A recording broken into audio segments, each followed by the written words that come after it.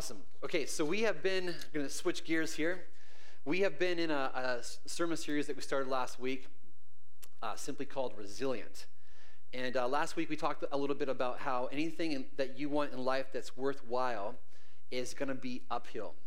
It's uphill. It's actually a quote from a guy named John Maxwell. He says, anything worthwhile in life is uphill. So if you want to be if you're a student in the room, you want to graduate one day, you want to have that dream career, guess what? It is not going to be a walk in the park. No, it's going to be an uphill climb where you're having to get up early on snowy days. You're going to have to study on Friday nights when all of your friends are out doing whatever the heck it is that they're doing. You're going to have to study and work and listen. It's uphill. Graduation, dream career, all that kind of stuff, it's a worthwhile goal, but it's going to be an uphill climb. If you want to have a marriage that's flourishing, I mean, what a great vision, a great goal for your marriage, that you wouldn't just be like hanging on by the skin of your teeth as you grow old together, but that your marriage would be flourishing with romance and passion and all those good things. Guess what? It's going to be an uphill climb. Yeah, there's going to be seasons where it's easy and it's roses and all that kind of stuff, but there are going to be seasons where you got to push in and you got to sacrifice and you just got to lay yourself aside. It's a worthwhile goal, but it's uphill.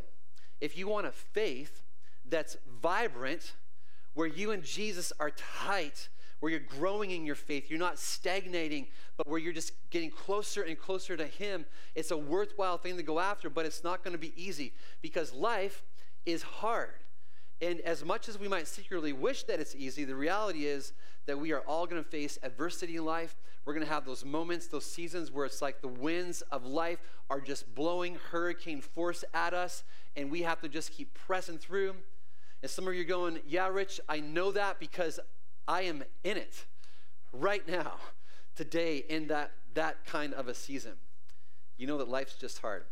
And what we need in order to push through that adversity, in order to get that to that thing that you're after that's worthwhile, what we need is resilience. Resilience. And so this sermon series that we're in is called Resilient.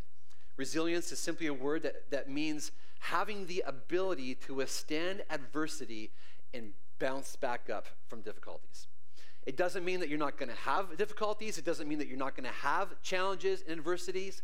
It just means that you don't give up. You don't throw in the towel. You persevere. You keep going. You keep at it. You have this inner drive, this strength, this resolve to just keep pressing on. And the question that we want to answer in this series is, what is resilience from a biblical perspective? And then number two, how do we get that? How do we have resilience? And today, to help us answer these questions, we're going to be spending our time in a favorite passage of Scripture, Hebrews chapter 12. And we're going to start in verse 1 where it says, therefore. And that's just so powerful that we're going to pause right there and unpack that word this morning. Sound good? You might have heard this if you've been around the church. Whenever you see a therefore in Scripture, you always stop because it's there for a reason. And therefore is simply a word that means as a result of, do this. And before we get into Hebrews 12, I actually want to go back a little bit and unpack Hebrews chapter. Any guesses what comes before Hebrews chapter 12 this morning? Wow, you guys are quick. Hebrews chapter 11, we're going to spend some time unpacking that. Hebrews 11 is known as the faith chapter in the Bible. It's got this list of men and women of the faith that just had this incredible sense of resilience, and they persevered through some incredible hardships. There's the story of Abraham. God gives him this promise that you're going to be the father of many nations, and then has to go years and years and years and years and years without that promise being fulfilled, has to go through all kinds of difficulties, and then as he gets older, finally his wife gets pregnant, but he just keeps persevering. The Bible says that he never wavered, but instead he was fully persuaded that God was able to do what he said he was going to do. And then in Hebrews 11, you have the story of Moses. He's this guy who God calls to take the children of Israel out of Egypt, but in the desert, they have all kinds of challenges. They have this worthwhile goal, the promised land, but before they get there, there's just death and there's hardship, and he has to deal with the incessant whining and complaining of all the Israelites. Yet the Bible says that Moses regarded disgrace for the sake of Christ as of greater value than the treasures of Egypt because he was looking ahead to his reward. That's a key piece of where we're going this morning. The idea of some kind of future reward is sprinkled all throughout Hebrews 11 and 12. And then Hebrews 11 ends by going off about the many nameless men and women of our faith who throughout history, they've persevered through everything that you can imagine. The Bible says some faced jeers and flogging and even chains and imprisonment. They were put to death by stoning. They were sawed in two. They were killed by the sword. They went about in sheepskins and goatskins, destitute, persecuted, and mistreated. The world was not worthy of them. They wandered in deserts and mountains, living in caves and in holes in the ground. You know, one thing you can't really say about God is that he's trying to sell his people on, sell us on something that's not really an accurate picture of how things really are when it comes to being a follower of him. He doesn't try to sugarcoat what it's like to be a follower of Jesus. If he was trying to sugarcoat it, he wouldn't have included all that stuff that we just read in the Bible. But the point is, these men and women of faith, they had it really, really hard. Something that's amazing about the men and women of Hebrews 11 is that, according to the Bible, even on their deathbeds, after living a life of hardship and struggle, they were still living in faith. And the Bible makes it really clear that what kept them, what gave them the ability to be resilient in the face of all the adversity that they faced was the prize. There was a reward that they kind of kept their eyes on. They didn't have their eyes fixed on the adversity. They had their eyes fixed someplace else. Their eyes were fixed on a prize. And so then we come, Hebrews 11 comes to a close, and then we have Hebrews chapter 12. And it starts off with these very well-known words.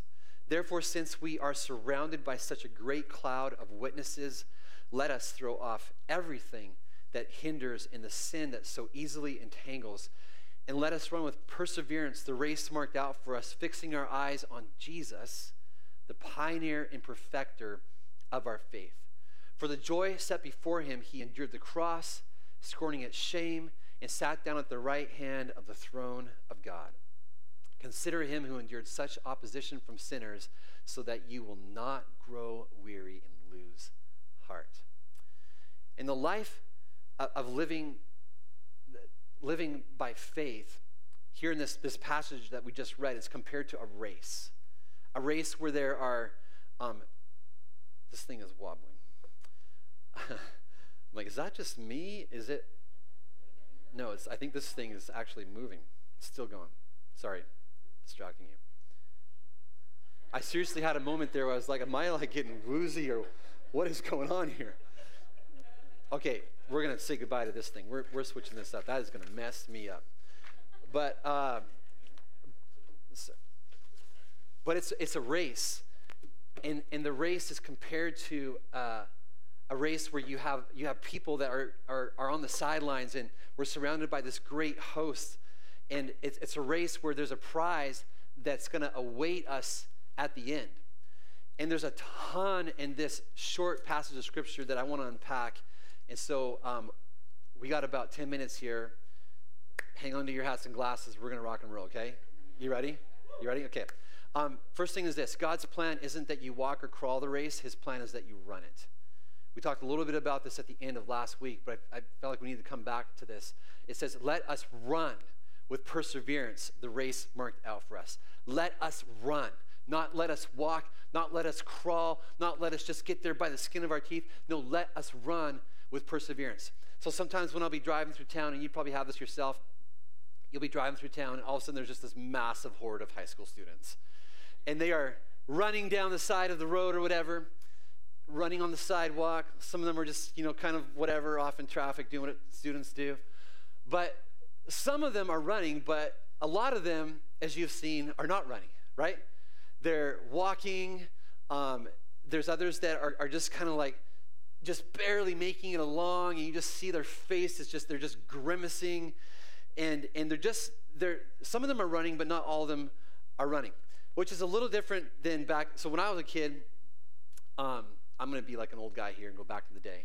But we used to have, so when we had our PE class, I had a PE coach, and everybody was running. There was no like not running unless you had like some kind of medical condition. And my PE teacher actually had us run up this little hill that was beside our place, and it was running. Everybody was running. But there's a difference between running a race and walking or crawling or just kind of like barely getting through the run. And as a former long distance runner, though, I love it when I'm driving down the road and I see this horde of high school students, and I see those students that are just like, they're running. Like they are locked in they're locked in gear. They just have they have their stride going, and they've got a look on their face, even though they're maybe tired, even though they're achy, all that kind of stuff. They are like in the zone. You know what I'm talking about? They're locked in. And I think that is more of the picture that God has for us here when he's describing the race that he wants us to run. And I think a lot of times in our faith, we have this mentality that it's just supposed to be hanging on. Like, oh, if I can just get to the end, if I can just survive, if I can just make it. And you need to know that this mentality of just barely making it to the end is not what God has in mind for the follower of Jesus.